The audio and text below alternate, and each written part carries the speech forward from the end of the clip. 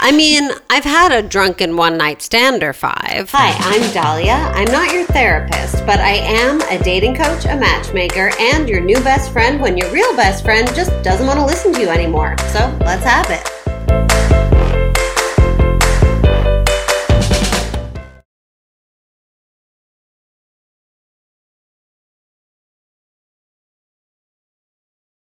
A reminder that if you are interested in coaching, you can reach out to me, notyourtherapistpodcast@gmail.com, whether you want to work privately together or be on the podcast anonymously or not. Also, you can send us your questions, listener questions, and Not Your Therapist Podcast on Instagram and notyourtherapistpodcast@gmail.com. I love to get your questions, and I promise I will answer them. Okay, so listener question for this week is, if a guy cuts connection after 3 months, should I let go even if I want that final meeting / goodbye? I think you have to ask yourself what you're hoping from a final meeting / goodbye. Generally, when we dig a little deeper and we're like, I just want closure. I just want him to know how I feel. It's like another person can't really give you closure. And the way that she phrases this, if a guy cuts connection, doesn't sound like he did it in like the most thoughtful, respectful, I want to talk to you again kind of way. So you're just going to cut your losses if you decide to just take his no as a no and move on with your life. You can take the time to mourn and grieve. I always say, just because a relationship didn't get to boyfriend-girlfriend status doesn't mean it wasn't a real relationship and doesn't mean you don't get to mourn it if it ends. It's still a breakup. You still get to mourn it. You get to take plenty of time. Don't take forever, but you get to take some time to feel bad for yourself and cope and eat ice cream. But in general, I think our instinct is to reach back out, get that closure, have one last conversation, and there's nothing that person is going to say that's really going to make us feel better. I think it's pretty futile. We're looking for a reason. We're human beings. We want an answer. It's not going to make you feel better. If he tells you the truth, it's probably going to be like, I just wasn't feeling it. There was something missing. There wasn't chemistry. Whatever it is not going to make you feel better. And you have to kind of take closure for yourself rather than leave it in the hands of someone else to give to you. When something ends, you have to say, I'm going to do what I need to do to move on. I'm going to look at what lessons I can gain from this. You can do some journaling about your feelings. That's a great thing to do too. I've talked about this, is write an email as if you were going to send it to them, as if you were able to have that conversation with them where you just got to say everything that was on your mind. Same thing kind of goes when someone does something early on in the dating process that you don't love. There's a big instinct to tell them off and teach them a lesson and tell them how you feel. And if you're doing it because getting that out is really going to make you feel better, then by all means go for it. But chances are you're doing it in the hopes of getting a response from them, or in the hopes that they're really going to learn something, which unfortunately most people are usually like, this girl's crazy, or like, yeah, whatever, they're just mad I don't like them. They can't really hear feedback when it's coming from a negative or rejected place. So once in a while, I'm sure someone is like, oh my gosh, I didn't realize that what I did was so hurtful. And if you think that's the case, then go ahead and let them know exactly how they could have treated you better and what they should do differently in the future with someone else. But that's pretty much all you're going to get out of it, is like maybe the hope that because of you, someone in the future will benefit. And I totally respect that. I believe in dating karma. I think if you're doing something right for the other person, but in this case, I mean, if you're doing something right for the future person, it'll come back to you in positive ways. But in this case, it sounds like the guy just cut it off. He wasn't interested. I don't know if he did something worse than that you need to talk about with him or talk about with a therapist and process and decompress. In fact, I'd always recommend talking to a therapist over the person who actually did it to you. But my guess is your feelings are hurt. You're sad. You miss him. You're looking for a reason to talk to him again. It's that whole thing, too, of when we go into withdrawal from a drug, we want the drug, even though the drug is what's making us feel so bad. So you're like, maybe if I can just talk to him one more time. Or some part of you thinks you can change his mind somehow. And you can't. Someone doesn't cut it off like that if there's doubt in their mind. If there is, he'll come back to you in a few months, but definitely not from you being like, wait, I just need to say one more thing. So write him a letter, write him an email, go out with your friends, go to the gym, eat ice cream, do whatever makes you feel better. Ask yourself, what kind of an outlet do I need for these feelings? And then give it to yourself. But don't leave it up to someone else to give it to you. Hello, welcome. It is my favorite time of the month, aside from when I get my period and have every excuse to eat all the chocolate I want. I am here with single and wellness expert. That's not what we're calling you. We're calling you single wellness expert. In the field? In the field. That's too long. I was calling her my single out in the field. She's also a wellness expert. She's also single. It's Alex Jossman again. Hi, thanks for having me. And just because we didn't say this before, but we think it's a great idea, Alex is going to be on the first episode of every month. So you will always have some new knowledge dropped on you the first episode of the month for the rest of the month. So you can start each month with new knowledge. Amazing. Maybe Great. It'll be the new moon too. Who knows? Who knows? She's into that. We're in Mercury in retrograde right now, right? And I mean my A. ceiling, we were supposed to record yesterday and my ceiling was raining in my apartment and we may need to be displaced for a while to deal with it, but somehow we made it through to get here and record in spite of Mercury retrograde. You're welcome, audience. Thank you. Yes, Grateful. you're Your welcome. place looks great. Thank you. We got it cleaned. We're recovering. It's fine. But wow, that was dramatic and traumatic for me. Okay, I shouldn't say that. It wasn't really traumatic. It was more just irritating. Very irritating. It was a shitstorm. It was a shitstorm in my kitchen. Anyways, enough about that. We're here to educate, celebrate, initiate, masturbate. Yeah, Maybe not right things, now, but we're going to talk soon. about it. Okay, so first order of business, we'll get to Alex's love life because she's my single out in the field still.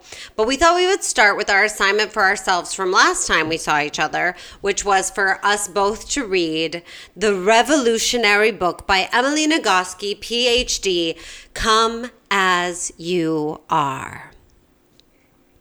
Yes. Or come as you are. Oh. No, that doesn't make any Come sense. as you are. Yes. Or just come? No. Yep.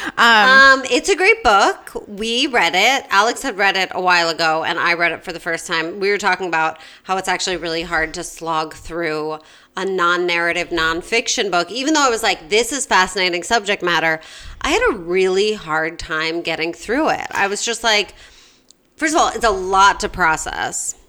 It's a lot of science that I feel like almost no one's familiar with. So I feel like you have to wrap your brain around. You're like, oh, this is probably what we should have learned in sex ed, but definitely didn't. Totally. And so it's like reading a very engaging textbook, I would say. Yeah, it was very educational. When I could actually force myself to sit down and focus, I would get through a lot of it.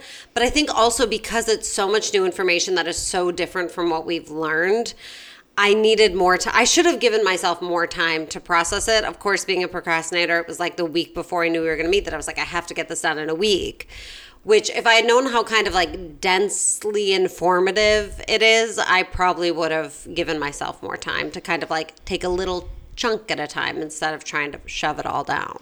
I mean, same. I was like, I've already read this. I can just kind of skim through over a couple hours. And I was like, oh, no. But what's good about reading it or rereading it is that I got a lot more this time that I had forgotten about. Oh, interesting. Because you're not hearing it other places. Right. And I feel like if I were to read this again, this is definitely a book I would revisit a lot. Just because I don't even think I could absorb everything. And at the end, she even says, if you absorbed one of these 10 things, you did great. And I'm glad that this helped you. So that made me feel better about maybe not absorbing everything. Right. You're not a sociologist. It's okay. Not yet. But not yet. But I do recommend the book. But also what's good is if you're listening to the podcast, you're getting the Cliff Notes version. Yeah, we're going to give you the Cliff Notes, which I also appreciate. At the end of every chapter, she gives you the TLDR. I know. She's so hip. Which is cute. I wouldn't say that you would do okay just by reading that. No, I did that for a couple of chapters, and I was like, if I hadn't read this, I would have no idea what she was talking about. Yeah. Okay. But it's a good recap. Do you want to state the basic premise of the book as you understand it? Yes. So Emily teaches at Smith, Yes, and she teaches women's sexuality at Smith and has a PhD in health behavior and human sexuality. Sexuality. Whatever. Also, she worked at the Kinsey Institute, which is she's world done famous. like everything. She's worked at every like sex the place. sex woman. She's the sex woman. She looks so friendly on the back. She looks so nice. I was normal. afraid she was going to be like too hip looking. Oh, not and intimidating. Oh, with the TLDR. Yeah, well, just in general, I'm always like, I want you to be normal. And she looks normal. She looks super normal. Mm-hmm. I also think she and her sister wrote a book about burnout that I want to read. Oh, interesting. I like that. A brand new book. She did. I will say, too, even though this book is technically about women's sexuality, I found so much of it to be the same as, like, I'm taking a psychology course right now, and it was a lot the same about cognitive behavioral therapy and, like, you know, just other elements of psychology. Like, yes, it was about sex, but it all could be applied to other areas. And to that, I would also say men are probably like, I don't need to read that book. It's for ladies. And I would say, first of all, you would do very well by your current or future female partner by reading this book. And if you have female partners, it's a must read. Yeah. And two, it will actually help you kind of illuminate, I think, your own sex life and your own psychology about your body. Totally. And she talks about men too and kind of the difference in how we embrace our sexuality and grow up. Mm-hmm. So premise, go ahead. So basically, she teaches, I think, a very popular course at Smith about sexuality every year. And I think what she realized is that she teaches these tenets, but also she just wants people to know that they're normal. Like, everyone kind of wants to know. She talks about different vagina shapes. So throw back to our Gwyneth conversation, our Goop episode. But also she talks about how, like, everyone, there's just so much shame, right? So it's people who have high sex drives who think they're too high because societally they aren't used to, like, women having higher than their male partner, women with low sex drives who don't understand how that happened, and then they kind of are piling on shame for that. I'm trying to think of what the other main issues she's dealing with. I mean, she's kind of trying to cover everything that hurts someone's sex life, right? Mm-hmm. Like body image.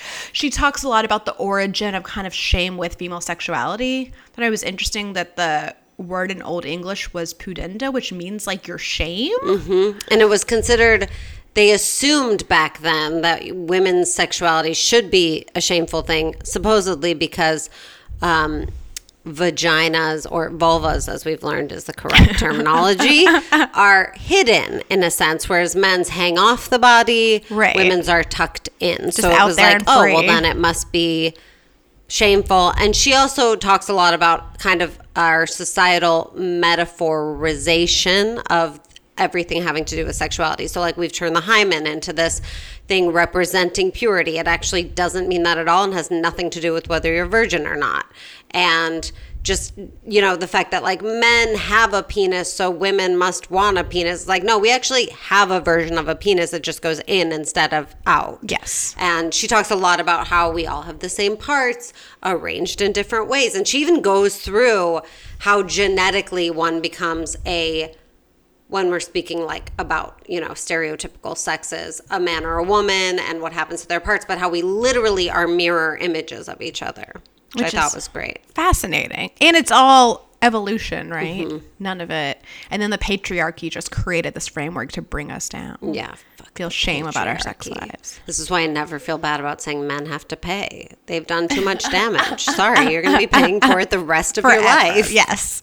We should not be ashamed of our bodies. I do remember this one time having a conversation with a friend of mine who, like, I forget how this came up. It was a while ago, but she was like, yeah, like, for a while the sex wasn't that great with my boyfriend, and then something changed where I just decided to think of it rather than like he was fucking me, that I was fucking him. Oh. And she's like, and it just shifted the power dynamic and made me feel like so powerful. And that's the first time I started like coming with him and stuff, because she was thinking of it in different terms. And I thought that was really interesting. And then reading about this, it's like the clitoris is the penis, kind of. Right. And so it's like, if you think of, you need to put the same attention on it that men put on their penis. And there's no shame about a man like doing what he needs to do to his penis to get it to do what he wants it to do. We can think of ourselves the same way. For sure. And I feel like, I mean, I guess that men deal with a little bit of shame, I guess, if they're having like erectile dysfunction issues or they feel like their penis is an unusual size. So for the most part, there isn't that much, I don't think. So like you just don't hear a guy who's like, oh, I felt too fat to have sex. Right. I mean, I think that does happen. I'm not going to say it doesn't. I think more and more with social media, everyone is feeling the pressure to look a certain way and be a certain way and feel a certain way. And I even think there's an element of like, with the whole orgasm thing, it's very interesting to me, that female orgasm, because at the same time that this book is telling women, like, you don't have to feel pressure about it, men also feel pressure about it. For sure. Yes. More than they used to. It used to be like, yeah, maybe that'll happen. And now I think a lot of men are like, I understand that that's my job and I'm supposed to do that, but I don't know how, or I'm not good at it or whatever. And then it's like, what do you do when the woman's like, well, I just don't orgasm that way, and so I'm fine with like using a toy or whatever. Which will soon come up in our Love is Blind conversation. Oh, yes. Yes. So I hope everyone watched Love is Blind. We really hope everyone watched Love is Blind. Okay, so what are your like main kind of reactions to it or points you wanted to bring up about it? So one of my big takeaways was, what does she call it? She talks about how women have kind of an accelerator and a brake, which has to do with their sex drive, which I don't believe men really have that. Like, it seems like they can definitely have brakes. I think they do. They do have it. She said men tend to have a more sensitive accelerator and women tend to have a more sensitive brake. Right. So basically an accelerator is something that makes them want to have sex. So it's more easy for men to kind of want, and again, like she says, like, not all men, not all women, like everything is normal, everything is fine. The tendency is men, male identifying people, have just, it's more easy for them to get quickly interested in sex, and women just have more of a something that can more easily stop them, more sensitive break. So anything could stop you, like in your environment. Right. And I think it's a lot of things that you don't think of that would stop you. Like one is kind of just stress in your life makes you not interested, not feeling good physically, emotionally, mentally, but also she did something really good that was like the list of what's most important to women. And it was basically being with a partner that they like trusted, having affection. And I think it was explicitly sexual situations are better for women. Like they watched something erotic or read something erotic or saw something erotic, you know, or it's like a romantic erotic setting, whereas men don't like need that as much. Now, I say all of this having read it and being like, oh, I'm a guy. Like, I don't think that I have a sensitive break at all. I think nice. I could have sex anywhere, anytime. It is nice, but it also is another challenge to deal with. Right. There are pros and cons. And I think what she's good at is throwing a lot of examples of couples that are mismatched and how they deal with it. Because I think it's probably kind of rare for you to be matched in those ways. Yeah, very rare. And I was thinking when I was reading this just about friends I've had in couples who've broken up, and I'm like, part of the issue was this. Totally. Like one of my good friends who I think had a very high accelerator is what she calls it, the things that kind of how easily you get turned on, and very low brakes, which are the things that kind of turn you off. I think her partner was the opposite, and it was really hard for her, and I think she felt really rejected by it and ended up having an affair, and they broke up. Yeah. I mean, that's been me in a lot of my relationships, and I think knowing that it doesn't have to be that way. Like, you're not necessarily going to find someone who's perfectly matched with you in terms of how they work. And the important thing is, can you work it out together to kind of, what do you need? What do I need? What works for you? What doesn't? I think this book is pretty good about that. Although I still found it kind of like this mysterious thing. Like, I kind of wanted a little bit more of like an answer sometimes, and it was more like, which obviously, like, it was more like, what works for you? Like, you have to dig deep inside yourself. And I was like, no, I just want you to tell me what works for me. Absolutely. But obviously, like, what to do doesn't really work. I mean, I feel like her main goal here was to reduce shame, right? Like, her whole thing with her clients and her classes is just like, this is all normal, and this is how to deal with it. But also, I mean, I feel like the lesson I got from this is it's helpful to be aware of what it is so that you can communicate it to a partner, because they're not going to know. Right. There's no way they're going to know. And whichever side they're on, unless they're like really, really confident and secure, they're going to like probably be kind of offended if, you know, like I just think you have to be able to communicate and then have secure partners so you guys can figure it out. Because otherwise people aren't going to handle it that well. Right. I think. Right. At least in my past, people have not handled it well. I mean, I think you have to be able to have the conversation. I think you have to kind of, like she said, come to the conversation, not like, here's my problem, deal with it. For sure. But more like, this is what I know about myself. I'm working through it. Here's how you can help me. Here's what this situation needs. And then hopefully the person will be open and receptive to it. Yes. And not be like, oh, I don't understand. Like, what's wrong with you? Because then if they're like that, you should break up with them. Absolutely. And here is the thing I'd underline was that it seems like most women like romantic, like you said, contexts, affectionate contexts, in like really low stress, which I thought it was interesting. She talks about one of her clients is like, you know, a mother and their sex life tapered off after kids, which I feel like has become kind of a cliche in like the media and stuff. Yeah. But it's like there's a reason. It's not just that like, okay, it's been a couple of years, it's over. It's like there's so many other things. It's hard to get back into that context and so much stress. And also what I hear from a lot of women I know who've had kids is like your body doesn't feel like your own anymore. Right. It's taken over by people who need you, and you have very little time to think of yourself as like an autonomous being with needs. Yeah, and to have these little creatures like touching you all the time, I'm sure is very odd. I can't wait because I love touch and I love affection. Oh, yeah. I mean, I'm sure it won't be what I'm imagining it to be. I'm sure I'm in for a rude awakening, but I'm like, it sounds great to have someone need me and touch me all the time. I have my dog for that. It's fine. That's true. That's true. You do. Tragic, but fine. Wait, let me see what else I was excited about. Oh, I thought one thing that was super interesting, she talks about stress a lot. And she talks about how with the issue we have in like 2020 is that we have kind of low level chronic stress that I was talking. So I do some health coaching. I was talking to a friend about this who was tired all the time and didn't know why. And I'm like, I think you don't feel that stress because you're so used to like not getting enough sleep, having notifications all the time, going from meeting to meeting. But this chronic stress really saps you. But in the past, you would have a stressful event like an animal chasing you, and then you would run away from it and like get that energy out. The adrenaline would like, you'd wear it out or whatever, and then it would end. Experience would the be event's over. Yeah. You might cry, you might take a nap. You've like cycled through the cycle. Whereas here, she talks about how people get trauma. One reason is that if they have a car accident and then at the hospital, they like put them in a coma or something, the trauma is like trapped in their bodies. They're not cycling through it. So good ways to cycle through your stress are exercise, crying, napping. Any kind of, there was self-care was a big one, which for me, I've noticed that about myself recently is like my number one way to de-stress is like hair removal while listening to parenting podcasts.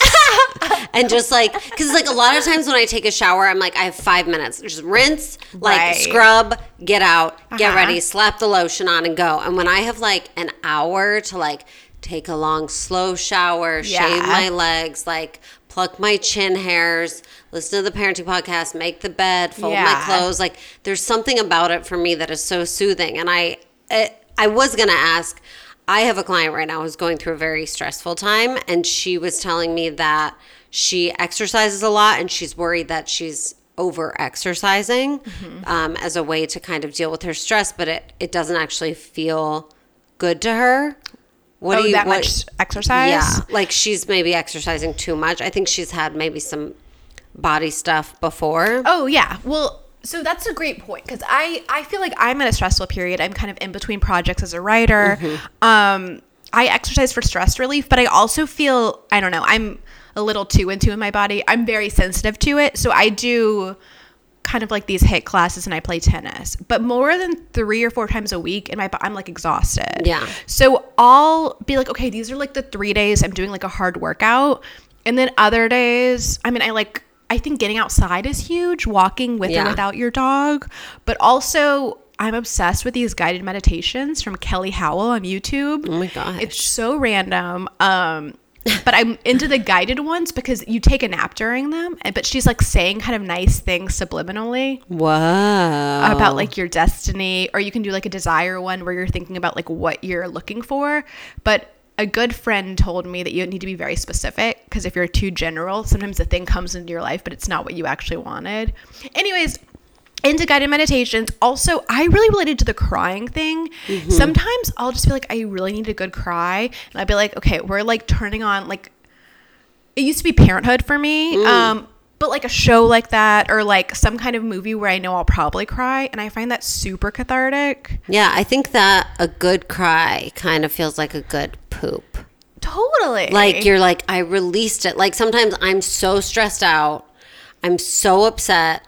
I cry to Matt. I'm not feeling better. I'm in like a black hole of despair, spinning out of control. But I like cry enough. And then the next day, I have like the best day of my life. Interesting. And I think it's just because like I needed to release. It's like it builds up, it builds up, it builds up, it builds up. You need to release it at some point. Totally. Or you're just going to continue with this low level of stress, and you're just pushing down and pushing down and pushing down and pushing down. It's going to come back somewhere. And I think her point in the book is like, we don't realize how much that affects us when we're trying to like be like sexy time, like let me get in my body. If you have all these other things in your mind that you haven't taken the time to release, even though you might not be able to solve all your problems right then, at least talking through the emotion, not being afraid of it, going through it is like much better than trying to like step around it. It's huge. Like I'm very into journaling, but like free writing. And that way you like can't even see what I've written. Like it's illegible. I'm not going back to reread it. It's just like you're getting it out of your head. Also, I do therapy a couple times a month. What's great about therapy is I feel like sometimes I'll go in and just start crying. And I'm like, I didn't even know I was upset. Yeah. Like it's hard. We're doing so many things. We're not that in touch with our emotions. Or just like my last piece of advice would be, the other day I was having a really bad day and was in the worst mood. So I just like turned my phone off and I was like, okay, like what do you actually want to be doing? Wow. And I know. I like that. And I was like, oh, okay, I want to like eat a snack and then take a nap and then like read this book or something. Yeah. And just like completely, because I don't know about you, but I'm always kind of just like conscious of my phone in the back of my head. Absolutely. It's like I mean, studies have been done that our bodies now think of it as a limb. So if we lose it, we think we lost a limb. And it's like the first thing in the morning, I reach for my phone. Yeah. At all times, I know where my phone is. I know what she's doing.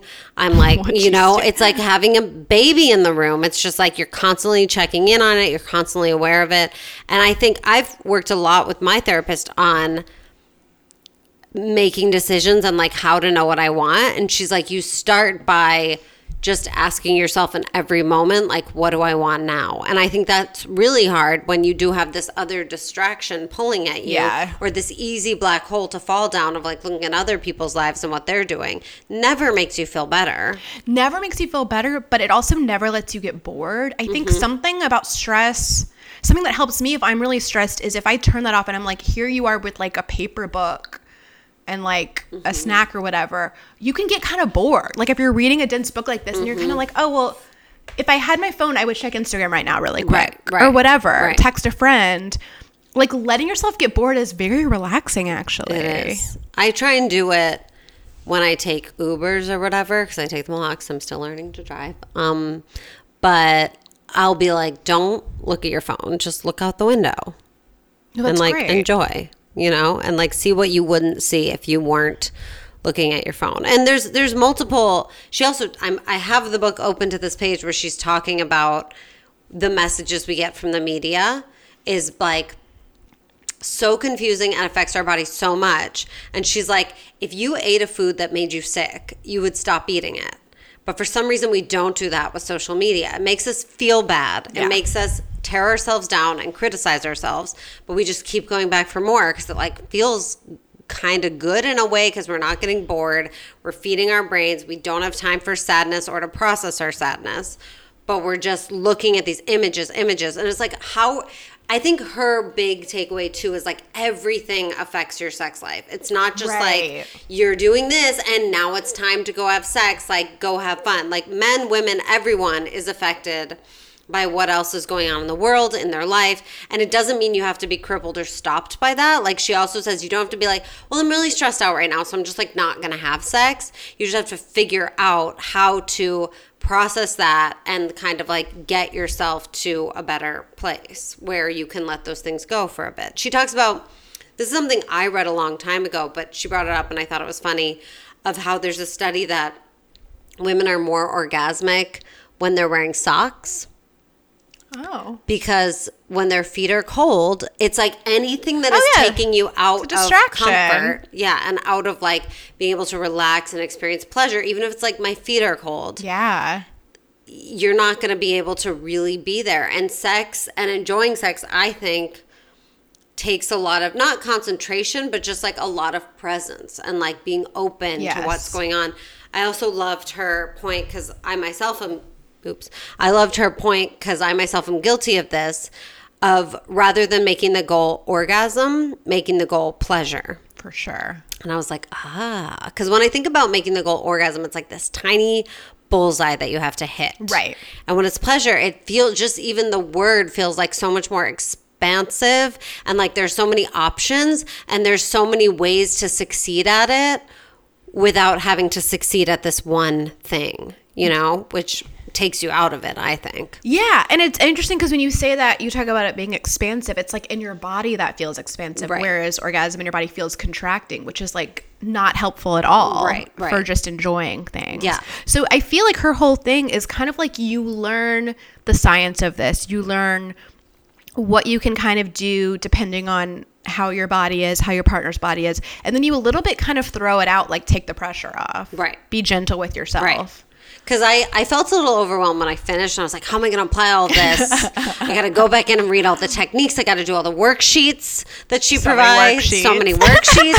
And I was like, whatever. She said if you take one thing away from it, and right now I'm going to take the pleasure goal away from that goal. And see if it helps anything. I don't have necessarily problems, but I think everyone's sex life within themselves could be better regardless of your partner. I think like especially as women, we can all be kinder and gentler to ourselves and have better, fuller, more meaningful, fulfilling experiences, even if it's a one night stand, like, which for some people is very much a turn on. Like you can find ways to be even more present with yourself and your body. Absolutely. I agree. Yeah. And it's really good for someone like you with a partner, or anyone who thinks that they don't need it because they are already good with a partner. Right. Just having kind of in your back pocket, like things can change. Mm-hmm. Not in like a threatening way, like things can change, FYI. No, more just like we're prepared for like if there's a stressful period or whatever. Right. There's a stressful period, or even if there isn't, it could always be better. Like you don't want to be like, well, I'm in a partnership now. We know how to make each other orgasm, so we're good there. All done. Yeah. You like the way you build strength as a partnership, and she even talks about this too, is by having like a shared goal or project. Right. So even if that's like, we're just going to make our sex life a little more expansive and fun and interesting every year that we're together, or whatever it is, like, that's beautiful. That is beautiful. I was reading on randomly this interior design blog. They were talking about like sexy stuff they were into. Oh. And I wanted to mention a couple. Great. They were all women. So I think these are things that in like a heterosexual couple might appeal to the women more, but the men could also appreciate. It was the Dyspia podcast, which is like reads erotica or erotic stories. And then the Spicer app. Have you heard about this? No. Apparently it's like Tinder, but for different sexual acts or like different things to do in the bedroom. And so you and your partner can swipe and then figure out which things you're both into. Whoa. That was a really fun idea. I like that. And they just talked about watching things first, but not just porn. Like they mentioned like Outlander, which I thought was cute. Yeah, I mean, different things for everyone. Yeah. But whatever I like Love Island myself. That's totally fair. It's gotten more and more like PG rated, and it's really annoying. I know. You need to watch that show, that British show, The Dating Naked. I don't know. I'm kidding. It's like not sexual at all. It's awful. Out of context would do all that much for me. Yeah, that's fair. But I would just say that this book I recommend for everyone. I think there's a lot of really good info. just to help spread another one of her messages about non-concordance. Remind me what non-concordance is. That's when your genitals do something. Oh, yes. And that doesn't mean that that's how you feel. So this is big when it comes to women's, quote, wetness. There's this big association with like, that means you're turned on. It does not. Your genitals can do that because they are recognizing something sexual is happening. Does not mean you're turned on. Turned on happens in your brain. Genital responses happen in your genitals. Yes. And that's a big thing she goes into, has a lot of relevance to obviously sexual violence and that sort of thing. But also just for everyone, it's just kind of the stereotype we have in society about like, when a woman is wet, blah, blah, blah. Totally. And it's like, shut up. Yeah, no, you like don't a know woman anything. can tell you if she's turned on or She'll not. let you know. And sometimes she's going to be wet and sometimes she's not. And it doesn't mean anything. And people in the book are like, well, then how do I know? And it's like, from her words. You know, from her words. And same thing with guys. Sometimes guys get unexplained boners. We can't just assume. We can't just be like, no, that's a weird boner. Two things. One, I thought it was really interesting. She talks about how both men and women get erections and wetness. She talks about, I guess, clitoral erections, which I wasn't that familiar with, but also they both get both, but we only care about erections for men and wetness for women, which was interesting. That is interesting. Also, this is kind of an awful story, but regarding men getting erections, they'll like let you know because men obviously get consent too. I remember the story from my old high school where these two teenagers, is kind of like a joke at a party. I think one had passed out but had a boner, and so the girl like had sex with his passed out body. I'm sorry, I'm like lowering my voice so much you probably can't hear me. But yeah, anyways, that's not, good. Consent yeah, that's is not good. And that what their genitals anything. are doing means nothing. If they're not like properly conscious, not good. Not good. Not good. And sorry if that needs a trigger warning. Oh yeah. Hopefully we're okay. Yeah. Okay. But the point is, everyone read this book. You will learn a lot. It does a lot of like dismantling our ideas about sex, what sex should be, what it should feel like. I also love how she's just like, an orgasm is different for everyone. It's not defined by any certain thing. Basically, all it is technically is a release of sexual tension built up in the body. And that can show itself in so many different ways for so many different people. And just the better goal in general, I think, is pleasure. And taking it off of this like hard and fast goal. You might get there anyway, but you know, just learning to bring yourself into a pleasurable situation and ask for what you need and know what your kind of triggers are for your personal brakes or accelerator. For sure. And everything that you are in those contexts are normal and good unless you're in pain. Right. I feel like it's her I love that. Yeah, she says that a lot. You're good unless you're in pain. Yeah. And then you should go to a doctor. Yes. Did we cover it? I feel like we did. That's Come As You Are by Emily Nagoski. I highly recommend it. Highly. Think men, women, everyone should. Everyone interested in sex that they definitely did not get in 6th grade. Yeah. Basically, everyone should read it. I think it's going to become a standard She's thing. huge. And we just need to spread her message far and wide. Oh, and yeah, I love the last thing is the thing you mentioned about how it's all connected, right? Like sex is connected to everything in your life. Yes. Yes. So being aware of that. She compares that too to a flock of birds, that all the flock flies together. No one is the leader.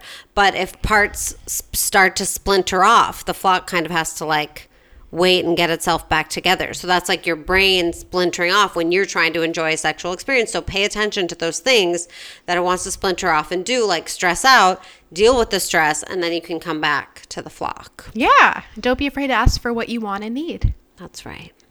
And she also gives lots of good tips if you don't know what you want and need for figuring it out on your own first and kind of working on it and figuring out what works for you and then how to get comfortable sharing that with a partner. Yeah, I don't think I would have guessed those things. No. Well, some of those things. Yeah, some of them. I mean, but I thought it was great. I thought it was great. It was a lot to take in. It was very overwhelming, intimidating. Read it a little bit at a time. I'll certainly be revisiting it. Yes. And for next time, we have a lighter book. If you want to join the Not Your Therapist book club, this is Get the Guy, which is admittedly a pretty dumb title. It's a horrible title. I started reading it a while ago and I stopped, but I'm going to read it again for Alex. I love it. Dahlia might not love it, but that'll be fun too. We're going to get in there. I think I agreed with some of the premise. I can't stand Matthew Hussey. I think he's an annoying straight white man who shouldn't be giving broke advice. up with him. Camila Cabello broke up with him. Also, she was like 20 and he was 30 something. I know. I mean, this is not the guy I want to be taking it from. What? I think they met at the Today Show. I don't really care where they met. But it just shows that he's good at talking to anyone, which he's trying to teach us. I don't doubt he's good at talking to people, but he's also a straight white British man in his 30s. Why are you talking to women about how to get the guy? It's because, well, okay, we'll have to get into this next time. Fun. I think he's annoying, but also maybe I'm just jealous that he's so famous. I feel like you could be the female Matthew Hussey, which would be way better. Thank you. Yes, I should be telling women. But we'll read it. We'll read Get the Guy, so you can join us if you want. I'd love to get your thoughts before we next speak about this. So if you read Come As You Are, if you read Get the Guy, you can email us at notyourtherapistpodcast@gmail.com and tell us your thoughts. And email or message on the Instagram any questions for future health and wellness focused episodes. That's a great point. I should be asking for those on the Instagram. And I should probably ask on my personal Instagram You too. should. I will. That would be good. Okay, now let's move on. Excellent. To Love is Blind? Alex's Love Life. Oh, it's me. No, Love is Blind comes last. Okay, that'll We've had be my enough prize. distraction. We're going to talk about my single out in the field. I don't want you to be disappointed, Dahlia. Well, come clean. Okay, here are the updates. So I mentioned last time that there was a guy I'd been out with once who tried to kind of who tried to make plans, and he'd kind of disappeared a little bit. And he tried to make plans by being like, I'm going to a music show tonight. Come. So the first time he tried to make plans was like a few days after our date, where we were talking about movies, and he was like, or if you want, you can come to my house tonight and watch it on the other side of LA. And I was like, no. And so this time, and then I didn't hear from him, and then he told me he was leaving town, and then he told me he was back in town and was going to a music show that night and asked if I wanted to come. And I said, wait, I'm going to find the text. So I remember we went over what I should text. And I've deleted him. Spoiler alert. Great. Guess it's not going anywhere right Maybe now. Maybe not love. That day, I did what I think what you had said, which I thought was good, which was kind of tried to do a compliment sandwich. Like, I'd love to, but like, that sounds like a fun place, but I can't. I can't do plans the night of. I didn't say I can't do plans the night of. I was just like, I have plans, and actually my week is super busy, but next week I'm free Tuesday and Friday or something. Great. Which was truly the truth. I wasn't trying to play hard to get. So he said, oh, you mean like this Friday or next Friday? And I'm like, next Friday, whatever. So that was like a week and a half away. So Friday comes along, crickets. I haven't heard from him. You were like, you can follow up. So I just said, hey, still down for tonight? He said, hey, sorry, had gotten lost in a busy editing week. He's a TV editor. Going to be working till 8 or 9 on this cut, but could do something after if you want to grab a drink out this way or hang out. And I just did not like that. No, I don't like that. For multiple reasons. One, we'd made this plan, it might have been 2.5 weeks. No, it wouldn't have been 2 weeks. It was at least a week and a half in advance. That's a ways. By this point, it had been a full month since we'd gone on our first date. But he'd kept pursuing it. He'd been texting me kind of half-assed trying to make plans. Also, for context, he's 41. This isn't like a 19-year-old who doesn't know how to date. 19-year-old. I know. Wow. Okay. But it offended me that he was like, you can come over in several hours when I'm done working on my turf. And he wasn't even like... sorry about it. He wasn't sorry. He wasn't going to make any effort. No. And he was so like booty call-y, which I feel like I'd made very clear I wasn't into. So I was just like, thanks anyway, good luck. Didn't hear anything from him. So then I texted him again. Why? I was just so mad and I couldn't get rid of it. Okay, that's okay. Take it out on him. Why not? So I said... I usually say, like, you're not going to get any satisfaction out of, like, giving the person a piece of your mind. But sometimes you are. Sometimes you really need to feel heard and you need them to know that they messed up. Well, so what I said was... So I didn't want to seem super... what's the word? I didn't want to like make him defensive, but I was also like, this isn't cool behavior. Are you aware? So I said, you shouldn't have kept pursuing me if you were this ambivalent.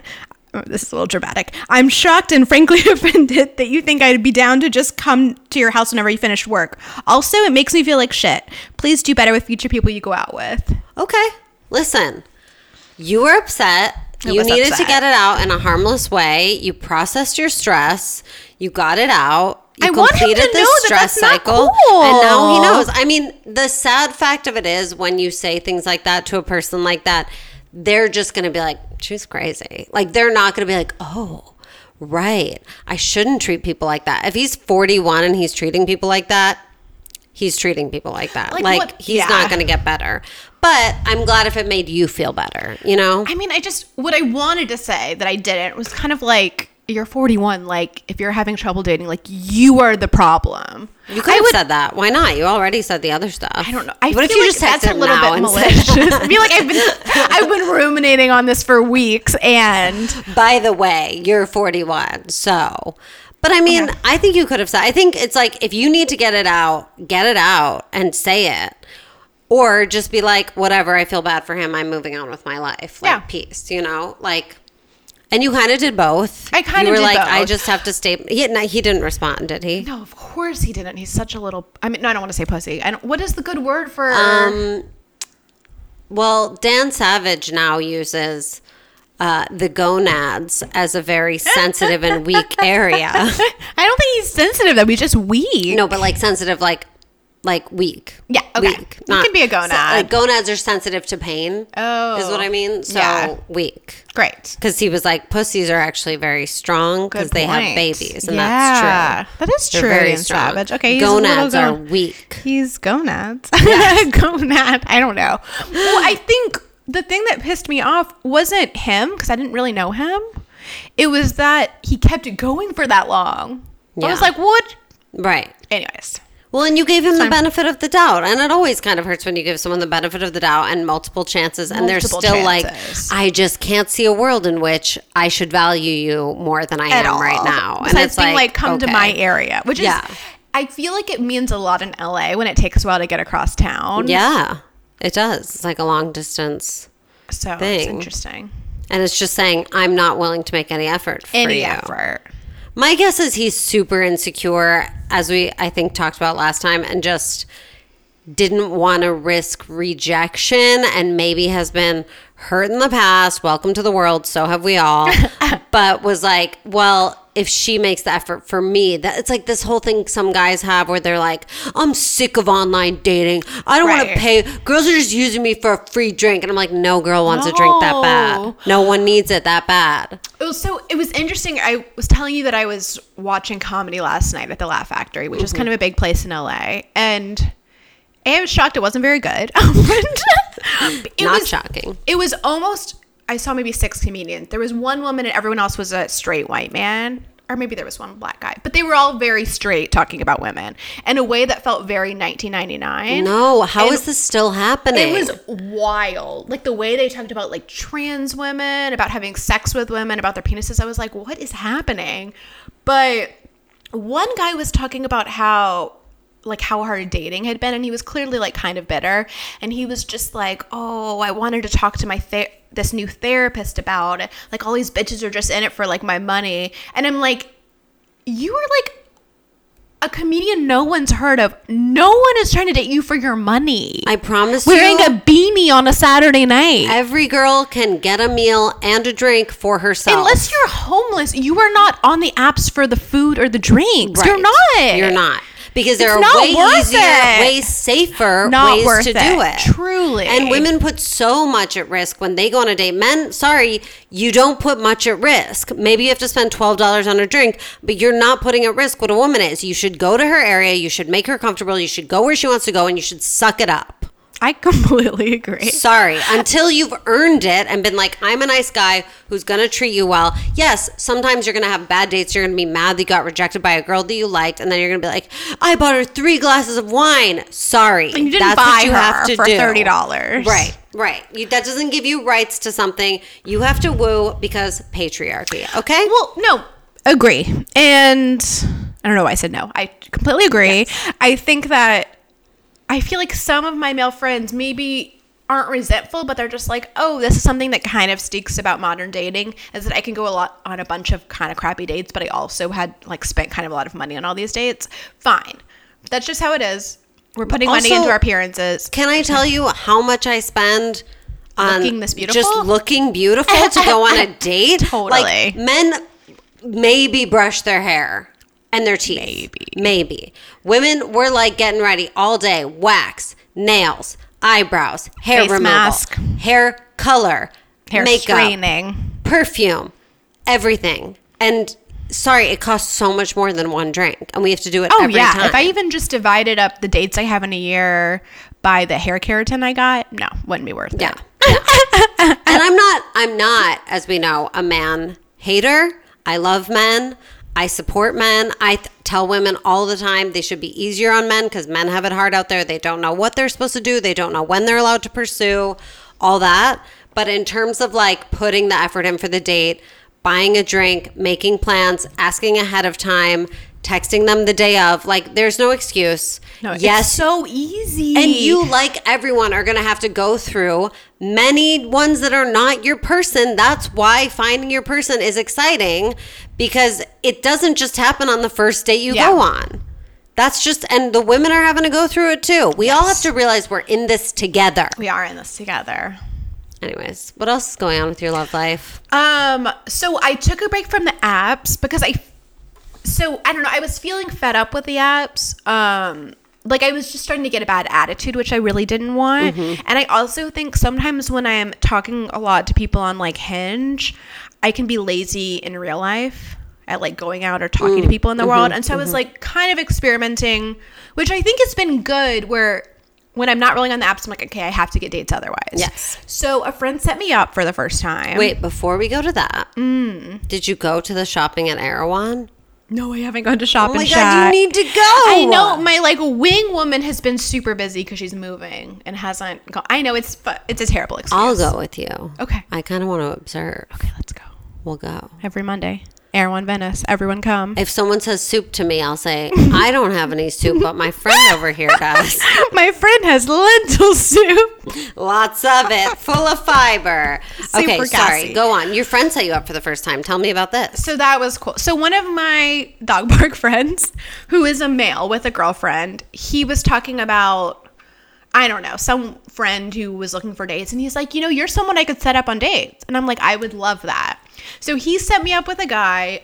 We actually had coffee last weekend in Larchmont. He was very sweet. There wasn't really chemistry. How can you have chemistry when you're having coffee in Larchmont? I mean, I guess I don't think that's true. a chemistry-inducing time. But I've been on coffee dates that have felt more like, yeah, let's... Okay. I would like to see you again. But also, I don't know. He didn't try to set up another date. Okay. But he was so sweet. It felt very friend vibe to me. He wasn't really physically my type in the pictures, and he's a couple inches shorter than me. And I am proud of myself for being very open-minded. Mm-hmm. Like, who knows? But I think it was on both our parts. It felt very friend vibe.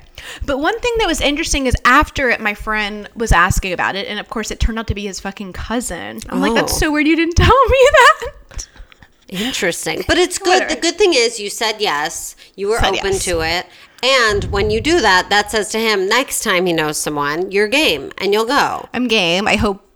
Hopefully his cousin liked me enough. You know, yeah, he wasn't I'm sure he was like, crazy. she's nice. Yeah. She was nice to me. She's a human. That's all that matters. One thing that was interesting is my friend who set us up afterwards was like, how is it? And I'm like, yeah, he was really nice. He's like, oh, you weren't into it. I'm like, it felt very friend. He also was kind of in the same industry. It just felt like we were talking about work and just like the news. Mm-hmm. Like it wasn't, you know.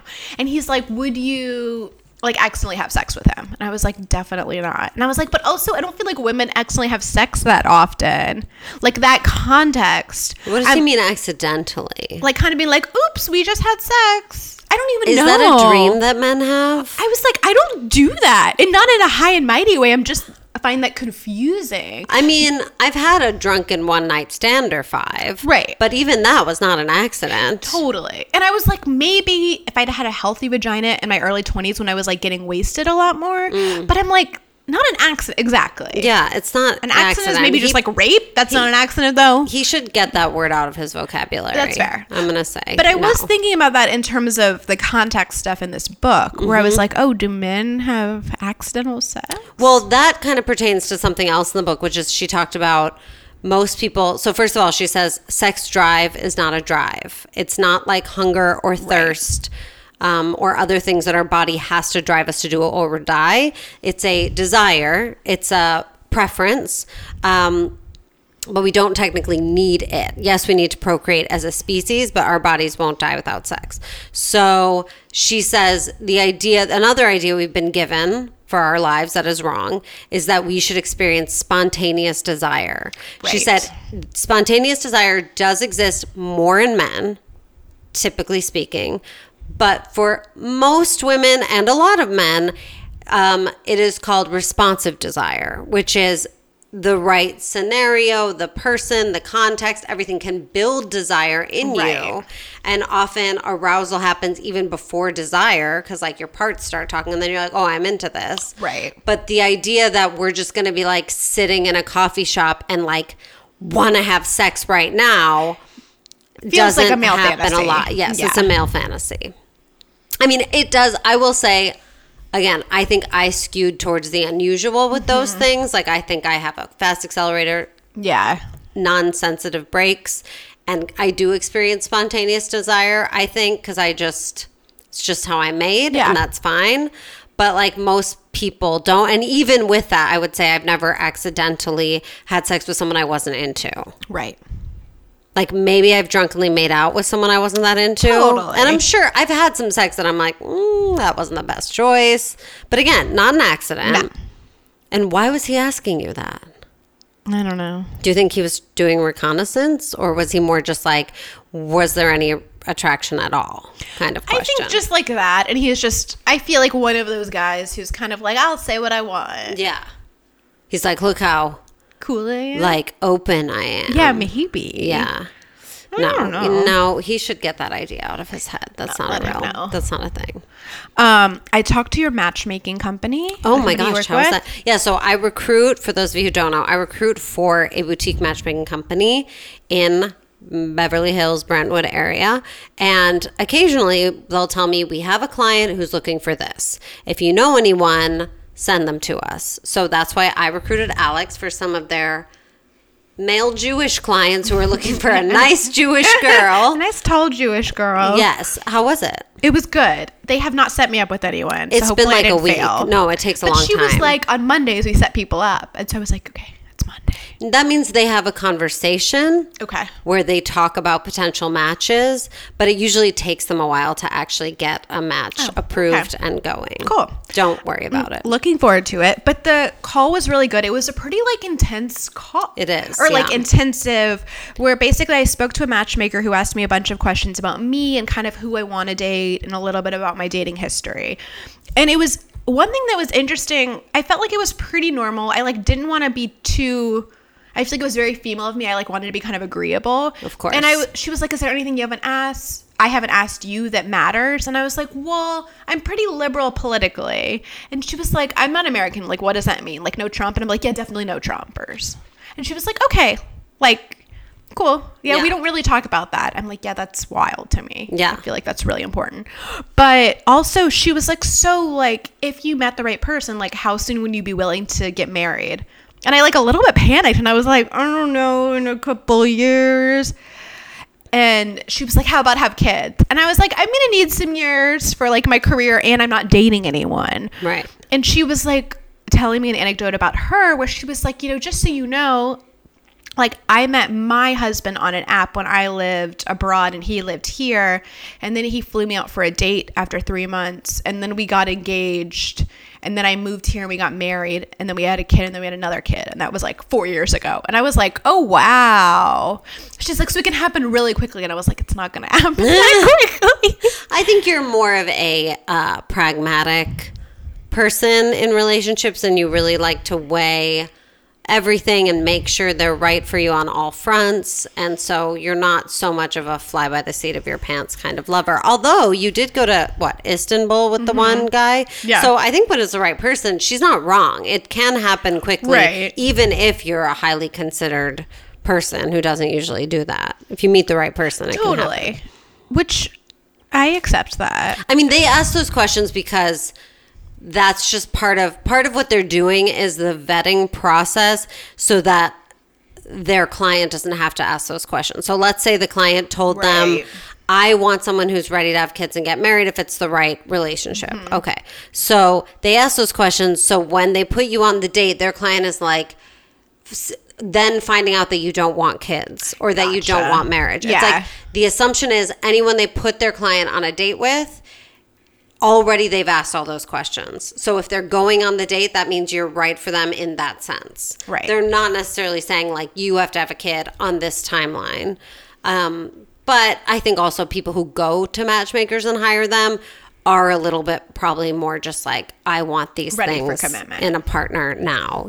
Respect that. I think I was surprised for myself at how like panicky that made me feel. Be like, what? I have to get married in a year? Like, what? What do you think was so... I mean, I think part of it, I guess, against cliche, I'm not like looking for marriage just for the sake, which we'll discuss in our Love is Blind thing, that I would have to find someone who got me really excited about a commitment, right? I'm not just like, oh, well, let's try to find the best person the next year and a half and lock that shit down. Like that makes me feel kind of suffocated. Totally. And I think with the right person, it'll just feel like natural and you'll both be moving at the right pace for both of you. But yeah, I don't think you're one of those people that's like, I have to be married by 33 with 2 kids by 37. Like that, you seem like you'd much rather kind of continue to be either on your own or dating rather than settling down with the wrong person, which I think is healthy. No one wants to settle down with the wrong person. No. But some people are like, I don't care. I need a commitment now. And I would encourage those people to do some self-work. Yeah.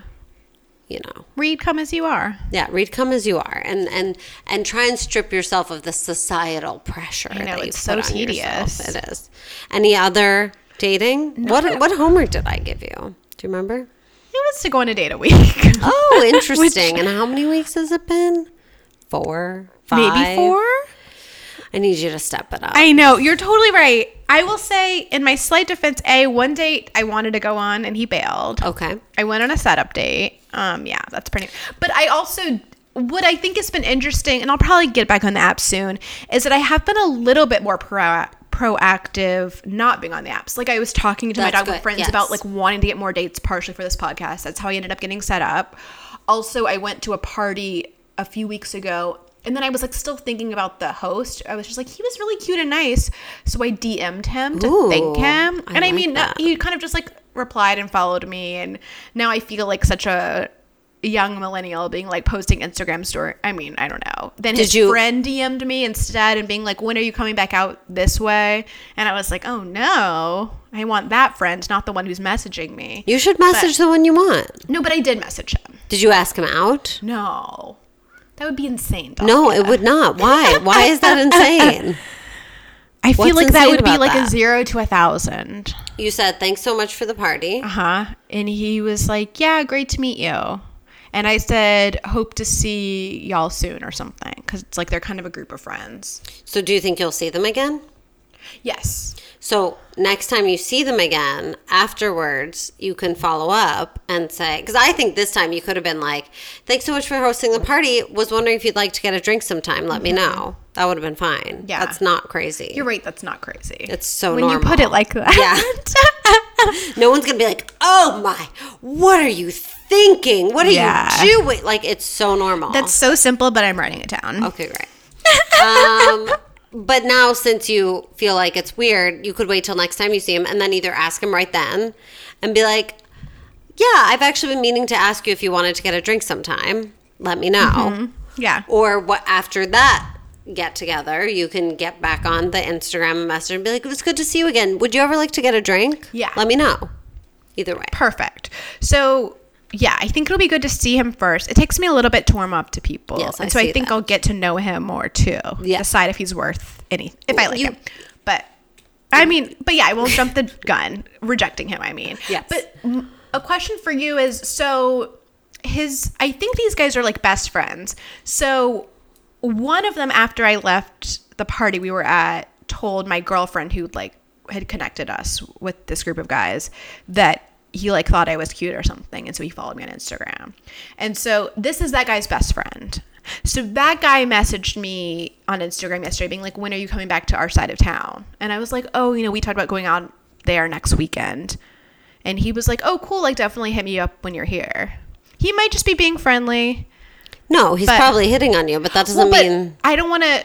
So how do you navigate that where I'll be friendly and nice to him, but don't want then the guy I like to not be interested in me because his friend already is? That's why you have to ask the guy you like. Oh my God. Because I doubt, like, guys aren't quite like girls in this way. Like, I doubt his friend was like, yeah, I really like Alex, I'm going to ask her out. Totally. Like, he's probably just trying to see what kind of vibe he gets from you before he decides to put himself out there to get rejected or not. Mm-hmm. So you have to, before he can do that, ask out the other guy. Okay. Or even after he does that, like if he's like, oh, like it was great seeing you again, I'd love to get a drink, you could just be like, oh, thanks, like I'm really busy right now. That's it. You don't have to give. You're not like I'm into your friend. No, but then you just ask out his friend, like, and he'll have to get it. He can't be mad at you. It's not like you dated him and then you're going to date his friend. No. He's interested in you, but also he's not stepping up to do anything about it. Such a good point. If he had done something about it, I'd be like, you should say yes and go on the date. And then if it doesn't go well, you can still go on a date with the other guy. Like, there's no right. If we decided I can never go on a date with someone who knows someone else I went on a date with, even if they're like, there would be no one to date. You just have to do it. Yes, but I would rather not go out with someone I like's best friend. That seems not great. Right? I think it's fine. Because it's not like but I'm definitely not interested in his friend. So if you're not interested, like definitely just say no if he asks you out and then ask out the other guy. And you don't have to give an excuse or a reason. You can just be like, oh, thanks. I'm super busy these days, but I hope to see you around. Yeah. And that is a clear enough rejection. Totally. And then you ask the other guy, and he's not going to be like, wait, you said you were busy, but you can go out with my friend. It's like, okay, if you're going to get like that but he's not. Totally. Yeah. No, it'll be cool. So, okay. These are good tips. Because as silly as it is, that was like big for me to even DM someone. I'm proud of you. I'm glad that you did. And I like that being off the apps is making you more proactive. Because I have to be, because how else am I going to meet people? You have to be. And the other thing I'll say is, you said a date bailed on you, and I'm sure you've heard me say this before about if one date doesn't work out, it says if your dating life were a small business, you have to make the money back another way. Oh, we know. Have I never said this to you? Or maybe you did and it didn't quite register the way it is now, the wisdom. So if you have a client cancel, you have to make your money back. Yeah. So the date canceled. You were already planning on getting dressed up. You didn't make plans for that night, whatever it is. You go out, sit at a bar by yourself. You go with a friend and be like, we're going to hold each other accountable and both give out our phone numbers. Yeah. Or you're going to make me give out my phone number. Or you're like, okay, because I'm not going on the date, I am going to spend an hour on the apps really putting myself out there and starting conversations more than I normally would. Yeah. Or anything else. You were like, I'm going to sign up for this speed dating thing I would never do. Or like, I'm going to go to the Erewhon thing. Yeah. Like, make the money back another way. I love that. Okay. And it also means, and I say this too when people go on a date that isn't great and they're like, I got all dressed up, I did my hair for this, I'm here, and it was such a waste of time. It's like, then go out after. Then arrange to meet a friend after, or stay at the bar that you're already at and say goodbye, and then give your number to the bartender. Like, make it worthwhile for yourself. I love that. And take control. Okay. Yeah. I can do that. Okay, great. So. You have me galvanized. I'll be proactive this month. Okay, thank you. 1 date a week. Okay. Which is hard without the apps. But you can do it. Okay. And I love the idea of telling people that that's what you're trying to do. Because that's totally a great way to get people to go, oh, if that's all she's trying to do, yeah, I'll set you up with my friend. I don't know if you're going to like him, but I'll set you up. And then whatever, you achieved your task. So a final question is, I worry a little bit, like a friend was like, oh, I feel like your Instagram could scare guys off if they see like the podcast. I don't want them to think they're an experiment that I'm going to talk about them. Although I obviously will in a vague sort of way. I just don't think Am I overthinking it? There's another girl that I've had on this podcast who is a sex columnist writer for Cosmo, and she did an article about like 30 guys in 3 days or something. And some guys in that case were like, wait, were you just using me for this thing? Right. But like most of them didn't care. Yeah. And now she has a boyfriend. You know, it's like, yeah, it's chill. They can get over it. Anyone who would have a huge problem with that, they can ask you questions if they want. Yeah. You know, and you can be honest, but you're like, no, yeah, of course. The thing that is funny to me is that people are like, well, I don't want them to think I'm just experimenting. And it's like, I assume we all understand that most people are also actually looking for a relationship. Yeah. So it's similar to like The Bachelor. They're all there for the wrong reasons. They want to be on social media. But also a lot of them also really would like a nice relationship with a nice person because that's a normal human need. So just because you're talking about it on a podcast doesn't mean it's like, but secretly you don't want to date anyone. It's like, no, that's not a thing. You're totally right. And this is also part of why I'm like, if you can avoid, I know your Instagram's not private, but if you can avoid following each other until you've been dating for a bit, it's just like too much. My Instagram is private now. It is? Oh, good. Great. Even better. Okay. Just if someone gives you a follow request and you haven't actually dated them yet, you can be like, I don't share my Instagram until I know you. Yeah. I don't think that's a good way to get to know each other. Totally. Which is true. It's not. So cool. I think just let them work out their own feelings about it. Cool. Most people still actually mean what they're doing to ultimately meet someone. Yeah. Okay, we have like 10 minutes. For Love is Blind? For Love is Blind. Oh my God. So have you finished it? Yeah, except for the reunion, which is coming out on YouTube. Oh my God, I can't. Oh, it's on YouTube? Yeah, strange, not on Netflix. Well, because I guess apparently they filmed this a couple years ago. What? Yes. Years? Apparently in 2018. Yeah. So right now is your chance to turn this podcast off if you haven't watched Love is Blind and you plan on it. Yeah. We're going to spoil it. So if you're turning off right now, don't forget to message us on Instagram, Not Your Therapist Podcast, and send us your questions and write us a review on iTunes. Please. Oh, also check out my Instagram, AJospin, or my health coaching website. Oh. But I'll let anyone follow me. Yeah. AJHolistic.com. Ooh, I like that. AJHolistic.com. Okay, we'll say that again at the end, but that was your chance to turn this off if you... But this is going to be the best part. So don't want Love is Blind spoiled for you. Okay, what are your thoughts? So many thoughts. One thought is I was surprised by how many relatively normal people were on there. What do you mean by normal? I was very into Cameron and what's the girl's name? Lauren? Yeah. Yeah. I felt like they were pretty normal. I mean, reality TV normal. I felt like, who else do I think was kind of normal? I felt like Kenny was reasonably normal. Yeah, I guess they didn't all seem like they were there for like fame and drama. It seemed like they genuinely were like, I'll meet someone this way. Yes. Which I think if I were single and that opportunity came, I'd be like, why not? I have nothing to lose. Right. Like either I'll meet someone or not. Yeah. So I don't think that is so crazy. But the way that a lot of them were talking was insane. Was crazy. They were saying, I love you. So premise briefly, if you haven't watched but want to know, is that it's a dating show where I guess men and women are kind of sequestered for 2 weeks. And the men live together, the women live together. They can't see the opposite gender. It's very heteronormative. And they go in these pods and talk to each other. And it's kind of speed dating, but they can't see each other. And then they'll choose each other. And when they choose the other person, they have to get engaged to see the other person. Then they go on a vacation together, and then they like live together. And they all live in or around Atlanta. And they have like 3-ish. The whole process is how long? It's like 2 weeks in the pods where they're getting to know each other. And after they go on their initial first dates with every person by talking, then they slowly narrow it down and spend more and more time talking to certain people and getting to know each other before they propose. And then after they get out of the pods, it's like 3 weeks before a wedding is planned for them. Is it? And they have to decide. I thought it was more. So I remember Lauren saying that it had been 6 weeks since they got engaged. But they also got engaged on like day 3. Right. I think. I mean, I think the pods is 2 weeks, and then I don't know how long it is after. Maybe like it's 3 or 4 4 weeks after. But it's very quick. short. It's very short. I feel like begs the question of The Bachelor, where it's kind of like, if you're that into them, why do you need to get married immediately? You can just date. You do not need to get married. Right. But I guess they're paying for this shitty little wedding. Yeah. Or, I don't know, shitty. Part of the shittiness is that they're all getting married in the same place on different days, and the lights are super bright because. And someone pointed out there's no music but when they're walking down the aisle, which is so weird. Also, it's weird because there's one couple that does break up on the vacation before they even get to the wedding part. But aside from that, they all stayed with it through to the end and didn't say what their decision was going to be.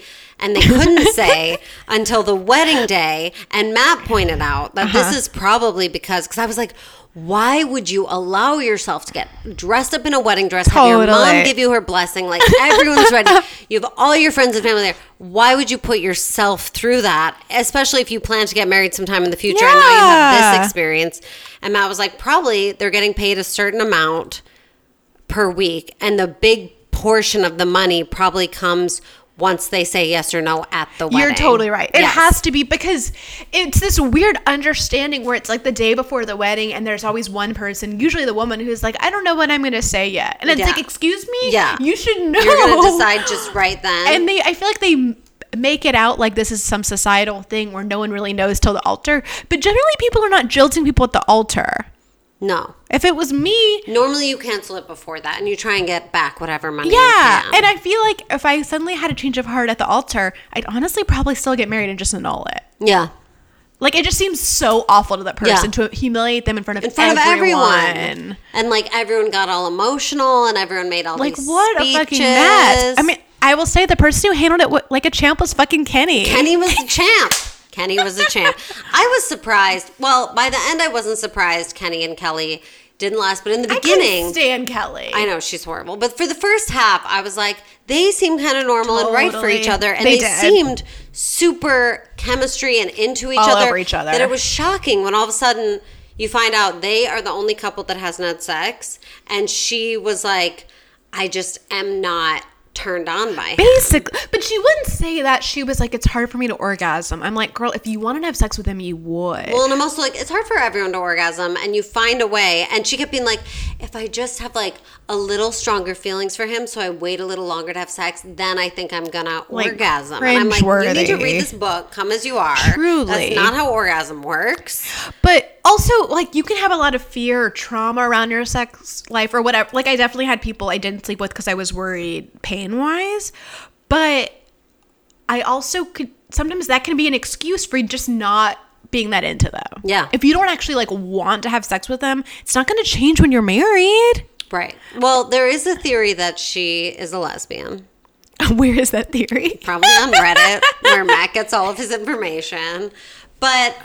I thought her sister was lesbian. I loved her sister. I loved her sister. And her sister was like, do not fuck this up. Like, he is a great guy. You will learn to love him. Totally. Maybe her sister should marry him. Totally. Was she married? I feel like she was married.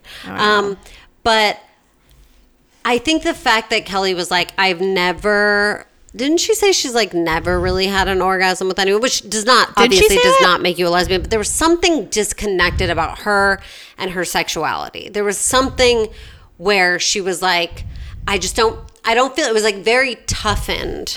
Not that that's a lesbian trait. I don't know if that lesbian theory holds any water, but there was something where she just had a very immature view of sexuality. It was like she wasn't allowing herself to go there and be vulnerable. She was keeping him at arm's length. She was kind of performative about everything. So the performative is interesting because to me, she felt deeply insecure. Yes. Like she talks a little bit about body image and having like some weight gain at one point. And then she tries so hard to seem confident that I'm like, something is awry here. Yeah. And he was so into her and so sweet and so devoted to her. It drives me absolutely bonkers, as you know, when someone is like, I just like don't feel the sparks and infatuation that I felt with my past boyfriends. And it's like, well, are you with those past boyfriends? Because there's a reason why not. Sparks and infatuation, that's called lust. Yeah. And that goes away. And what's important is that you like the person as a person and you let the romance and the chemistry and the sparks grow.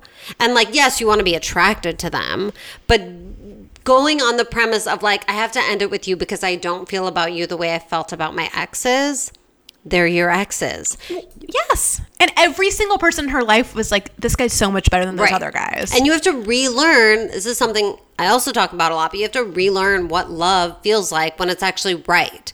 We associate love and chemistry with actually just what is familiar to us as like sparks, and it's often the kind of not great stuff that happened when we were younger. And it's not the sign that something is healthy or good, and we take it that way, and that's wrong. And it's just like drama, right? And us getting excited because they finally texted back or whatever. But you toxic. cannot have that kind of like crazy dramatic sparks and still want to have sex with him. Yeah. So she should have, but I guess like the money. She made out with him so much. They seemed to have so much chemistry in the beginning. And then what was weird is I feel like at the end she was like, I'm just normally into like dark haired guys. Yeah. Wow. And I was like, are you 12? This is like your Kindle. Like what, you're not going to be into him because he's blonde and not brunette? Yeah, I think it was ultimately, absurd. I think it was her immaturity and insecurity of being like, when I have feelings for someone, it feels dramatic and toxic and bad, and this guy is too nice to me, and I take it as non-masculine. Yeah, I think you're... Because he was really nice and sweet to her, and I think she was just like, this is too easy. Speaking of fucking Jessica... Oh, God.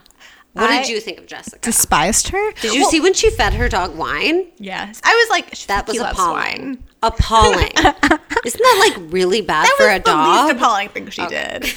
So it was interesting because in the pods, 3 girls were fighting over Barnett, which was hilarious. Hilarious because he was such a boring, just like vanilla, this bro, like whatever toast. He was like mildly attractive, but not. He was confident. I feel like that's what they were into. Yeah. He did not have a good sense of humor. They thought he was really funny. Whatever. He was like a 12-year-old also. So she's into him. He's basically like, if I could, I'd like propose to you today. We've already seen other couples get engaged. He could. Mm-hmm. So then the next day he's like, I've kind of changed my mind. I don't know. And she like storms out. And she'd been talking to this other guy, Mark. And I was really impressed by her storming out because I was like, you're like 33 or something. 34. Mm-hmm. Like you've learned your lesson with these guys who aren't really available. Mm-hmm. I was like, good for you. Mm-hmm. So she immediately gets engaged to the other guy who's 24, very sweet. Which was a mistake though, because she said later like, he just wouldn't give up on me. And I'm like, no, you just went back to him after you got rejected by Barnett. But that's not really a good reason to get into a relationship with someone. I know. Like if you were, she was so excited about Barnett. It's like if you were that excited about someone else, probably shouldn't go with your consolation prize when that person rejects you. Oh, agreed. Mm-hmm. I will say in her slight defense, even though I hate her, I can see her being like, my pattern is these unavailable guys who aren't that into me. Yes. Let me try someone who's super into me. And that's what I'm saying Kelly should have done. So in some ways you're right. But I think in her case it was that she was clearly kind of done with Mark. Totally. And then like pretended that she wasn't. And then like took him back. Was like, oh, well, I guess you're my only option now. Yeah, I want to do this. I still want to get married, so I'll just go with you. But it was so sad because Mark was so sweet and available and mature for a 24-year-old. And she just, I feel like she treated him like crap. She treated him terribly. She was like constantly getting drunk and going back to Barnett and being like, she would like try different techniques which were so cringeworthy, being like, I'm not happy in my relationship, are you? And he's like, I am. And she's like, I am happy in my relationship, are you? And he's like, I am.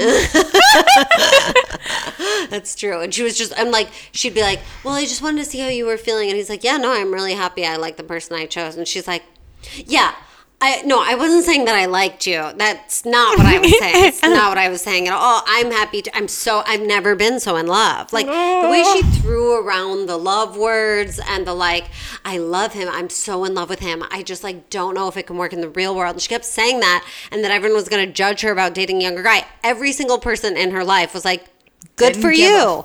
We don't care. We're happy you're happy. And she was like, really? You're okay with it? And like his parents, she was like, you can't be okay with your son dating someone older. And they were like, no, we are. And she was like, and she kept trying to tell him what he wanted as a 24-year-old, which in some ways I am very opposed to people in their 20s getting married.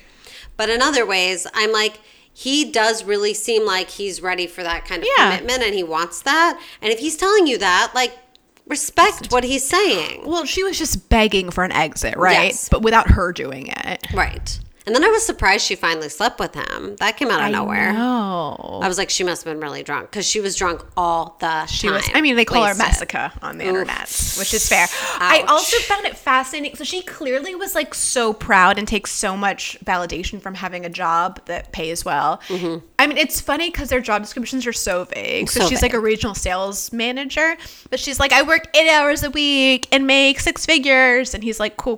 I teach boxing. I'm 24. I'm roommates. But so then I feel like it was so awful for her to lose Barnett to this woman who like doesn't have a job, doesn't have a college education, is like homeless in debt. And just like hot and into him and easy kind of. Like, yeah. What did you think about their relationship? Barnett and what's her name? Amber. Their relationship was surprising to me. I thought, he'll find her hot at first and then he'll kind of lose interest because he did seem kind of like smart and he has his shit together. He has a real job. He's an engineer. And his family's very traditional, and she's a little wacky, and she was a lot of drama. But sometimes that works, is like one super stable person, and they need someone who brings a little drama into their life. That's me and Matt's dynamic, you know? I'm the wacky one. Yeah, but it's like you're 2 degrees wackier, he's 2 degrees, where it's like they're divided by like 25 degrees. I mean, and the sad thing is, too, I think once he decided, I don't see him leaving that relationship. Like, I see him, even if he's not happy, being like, nope, a marriage is something you stay in, which is lovely. Mm-hmm. But I think I watched him go from being this super cocky, confident guy when they were in the pods to kind of almost seeming beaten down by the end of just like, this is my fate. He really, really didn't trust himself. Like, I think that was apparent in the beginning when he was deciding between 3 women. I'm like, if you're that torn on 3 women, you don't have to do this, bro. Totally. Like, you're 27. You have plenty of time. You have plenty of prospects. I'm not sure who made you feel like you have to do this. And I think it's maybe something from his family being like more traditional and wanting him to settle down. But I felt from the get-go, like if he was that torn, he shouldn't have picked anyone.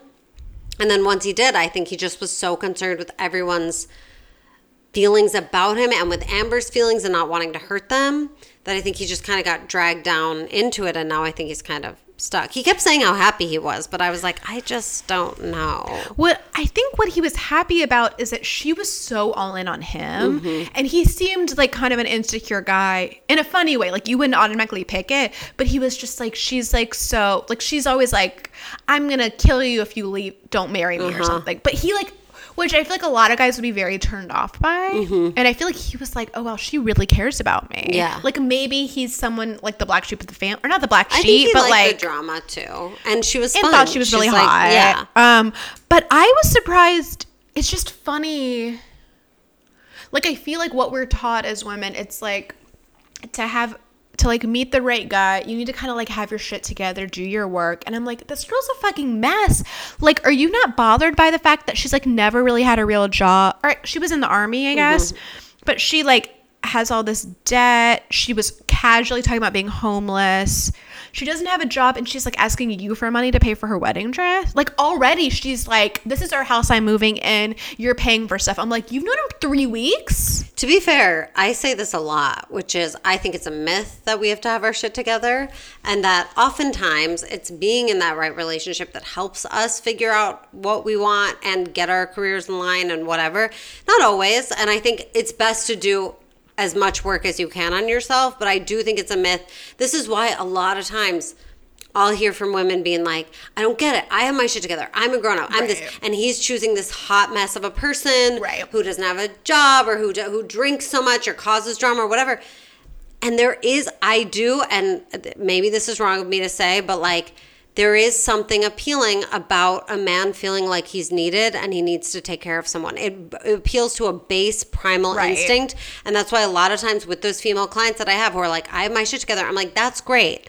But you have to learn to let someone take care of you. Not because you need it, but because you'll allow it and you want it. And that gives people such a sense of confidence, and they want to be there. They want to fill that role. Yeah. And it's a myth that like, women have to be the nurturing ones and take care of the man. Women are actually supposed to nurture the child if they have them, and the man is supposed to be the one nurturing and taking care of the woman. And I do think that that's what happened there. He really felt needed by her. And there's also something very powerful in being vulnerable enough and willing to say, I need help.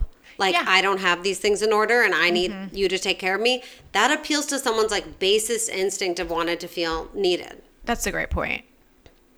Yes, I think you're right. And I think that those women, probably myself included, although I'm not really employed, but they need to learn how to receive, right? Like that's all it is. Yes. But I would just think, what I can't wrap my head around is, she wasn't like, I'm like trying to get my shit together, figure out like what I want to do career wise. No, she was like, I'm ready to be a housewife. I'm never going to work. Yeah. She was like, I don't work. I'm ready to be your stay-at-home mom, which great, but can you get away with that before you have the kids? Yeah.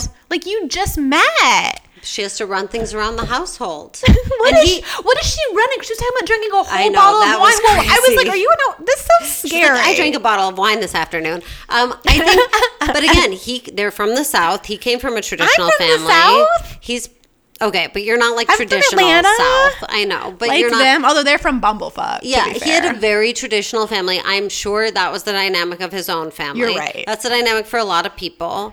And I also want to say about, yes, before kids, it's a little funny and silly, but there's a lot of work to be done around the house. There's a lot of emotional support. There's a lot of work that goes into being that person. That's true. Once you have kids, if you're taking care of the kids full time, you're basically working full time because you're saving the salary of a you're nanny. working more than full time. So yes, no hate on that. I'm fine with that. And I think, again, there is someone for everyone, and the only thing you have to be able to do is be honest about who you are and what you expect. And she was great at that. She was upfront from the beginning. She never was like, I'm going to work and take care of you. We're going to split everything. She was from the beginning, this is who I am. This is what I want. You're totally right. And I think it is so powerful. Jessica was all over the place. She was like, I want to be cared for. I want a man, but I'm a strong woman. I'm not that you can't be both. Not that you can't be both. But she was so with what she wanted, so unclear. She was so contradictory. She was going back and forth. He still loved her and wanted her. But I think like the idea that you have to be a certain way is wrong. The idea that you have to be honest about how you are, that's the important thing. Yeah, and she was confident enough to be super vulnerable. Yeah. And actually a powerful lesson with her being so upfront is that she was super polarizing, right? Like one guy walked out in the middle of her date, was sick of hearing her talk. Right. And then she was one of only like 2 actual weddings. Right. But she was always herself. Always herself. She never... To a fault, I would say. Yeah. And she never held back on how she felt about him. She never played hard to get. Yeah. She never was You're like, right. I'm I not really gonna didn't think he was going to pick her. Yeah, because she was just like, I'm into you, which probably wouldn't work with everyone. But I think with her, she was so fully unapologetic about herself that I think that was very appealing to him, who clearly had a lot of insecurity and indecision about himself and what he wanted. So I think that was probably inspiring to him too. And it made him feel like, and this is something I say, when you are full of yourself and you're allowing yourself to be risky and vulnerable and open about the things that make you human, it gives the other person permission to do the same. Totally. So he said multiple times, she makes me feel like she really will accept all of me. Yeah. Because she was so open about all of herself. Which was sweet. Yeah. So I feel like they're going to make it. We have to end, but real quick, Lauren and Cameron, I see tension down the line. Well, and I felt like I understand why she wasn't totally ready or like moving with him or whatever. But also it just made me nervous how especially the guys were so in so quickly. That's what I'm saying. Yeah. And the thing is, I think what I liked about them is they both seemed like nice, cute, normal people where I was like, there's nothing wrong with you. But the way... It felt a little bit like Jessica trying to find excuses. Like, I thought it was cool, the, like, candid talks about biracial couples. But he was like, I've had a black girlfriend. We're chill. Like, I'll do whatever. She was kind of like, well, let's see what my dad thinks about you. And her dad was like, okay. Yeah. And she was like, oh, well. Well, because she had a big thing with her identity as a black woman of wanting to be with a black man and all that. So she had to kind of wrestle with that. Which I respect. I just and, felt like and I obviously can't totally understand. They both seem cool, but she seems a little neurotic and like she's going to have a hard time not pursuing her like social media career as much or whatever. I was like, what is your job? You're a content creator. Yeah. But also something that made me nervous is he'd be so effusive and she seems so like subdued, where I was like, I can't tell if you're faking it or this is just you in front of the cameras. You're uncomfortable. But he'd be like, I love you. She's like, I obviously love you too. I also thought he was too all in. I was like, you have to be human. You have to have, like, I liked it towards the end. That's true. But towards the end when he was being like, it makes me nervous that she doesn't know what she wants. Like, that was the most human I saw him. He just seemed so kind of myopically fixated on her and never entertained any other idea. It felt a little inhuman to me. But you're right. Maybe it was just a scientist thing. But a few of the guys were like that. And I really do feel like guys will kind of be like, it's time for a partner. True. And a few of them. And if you're the right person, they'll just be in on you, which is a good lesson in that if the messages are confusing, your answer is no. Because when guys are in, they're in. I think we touched everyone. We didn't talk about Carlton and Diamond, but I feel like there's been enough about that. Yeah, it's fine. Kelly and Kenny broke up. I feel like he's going to do just fine. Matt was like, he's going to kill it after the show because he was so dignified. Such a nice and Southern guy. Yeah.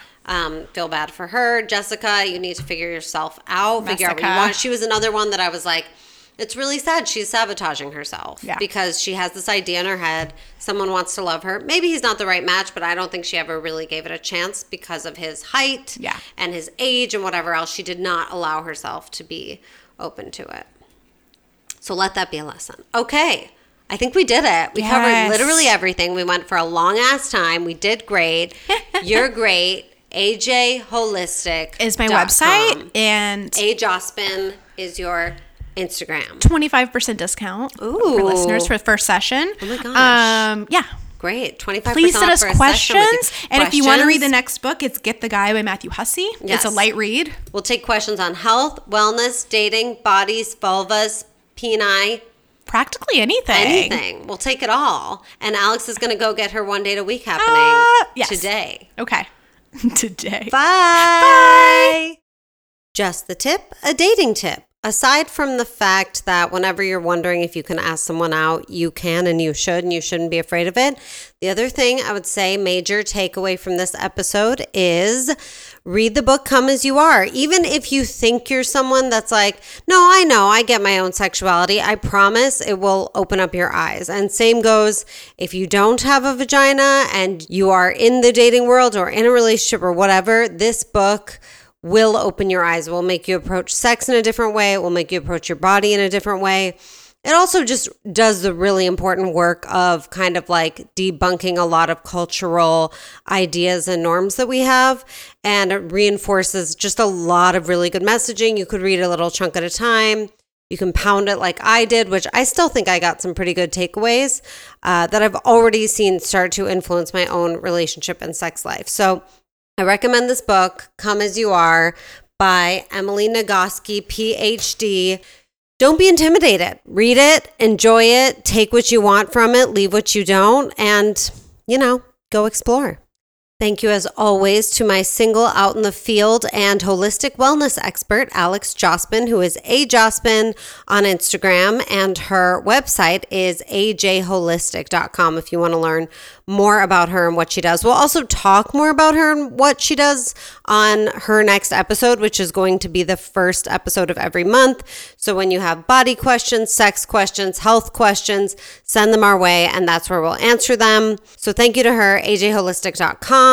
Thank you to all of you. I can't stress enough how much I appreciate your questions coming in. If you want to send them to me more, which you should, notyourtherapistpodcast@gmail.com, notyourtherapistpodcast on Instagram. Also, please write me a review if you are enjoying this podcast. I really appreciate it. Share it with your friends, family, loved ones, everyone, strangers. I don't care. Just share it, rate it, review it. Thank you to Josiah Thorngate, my amazing editor, Christine Bartolucci, Melissa Gruen, all of you for listening, rating, reviewing, and making dating fun.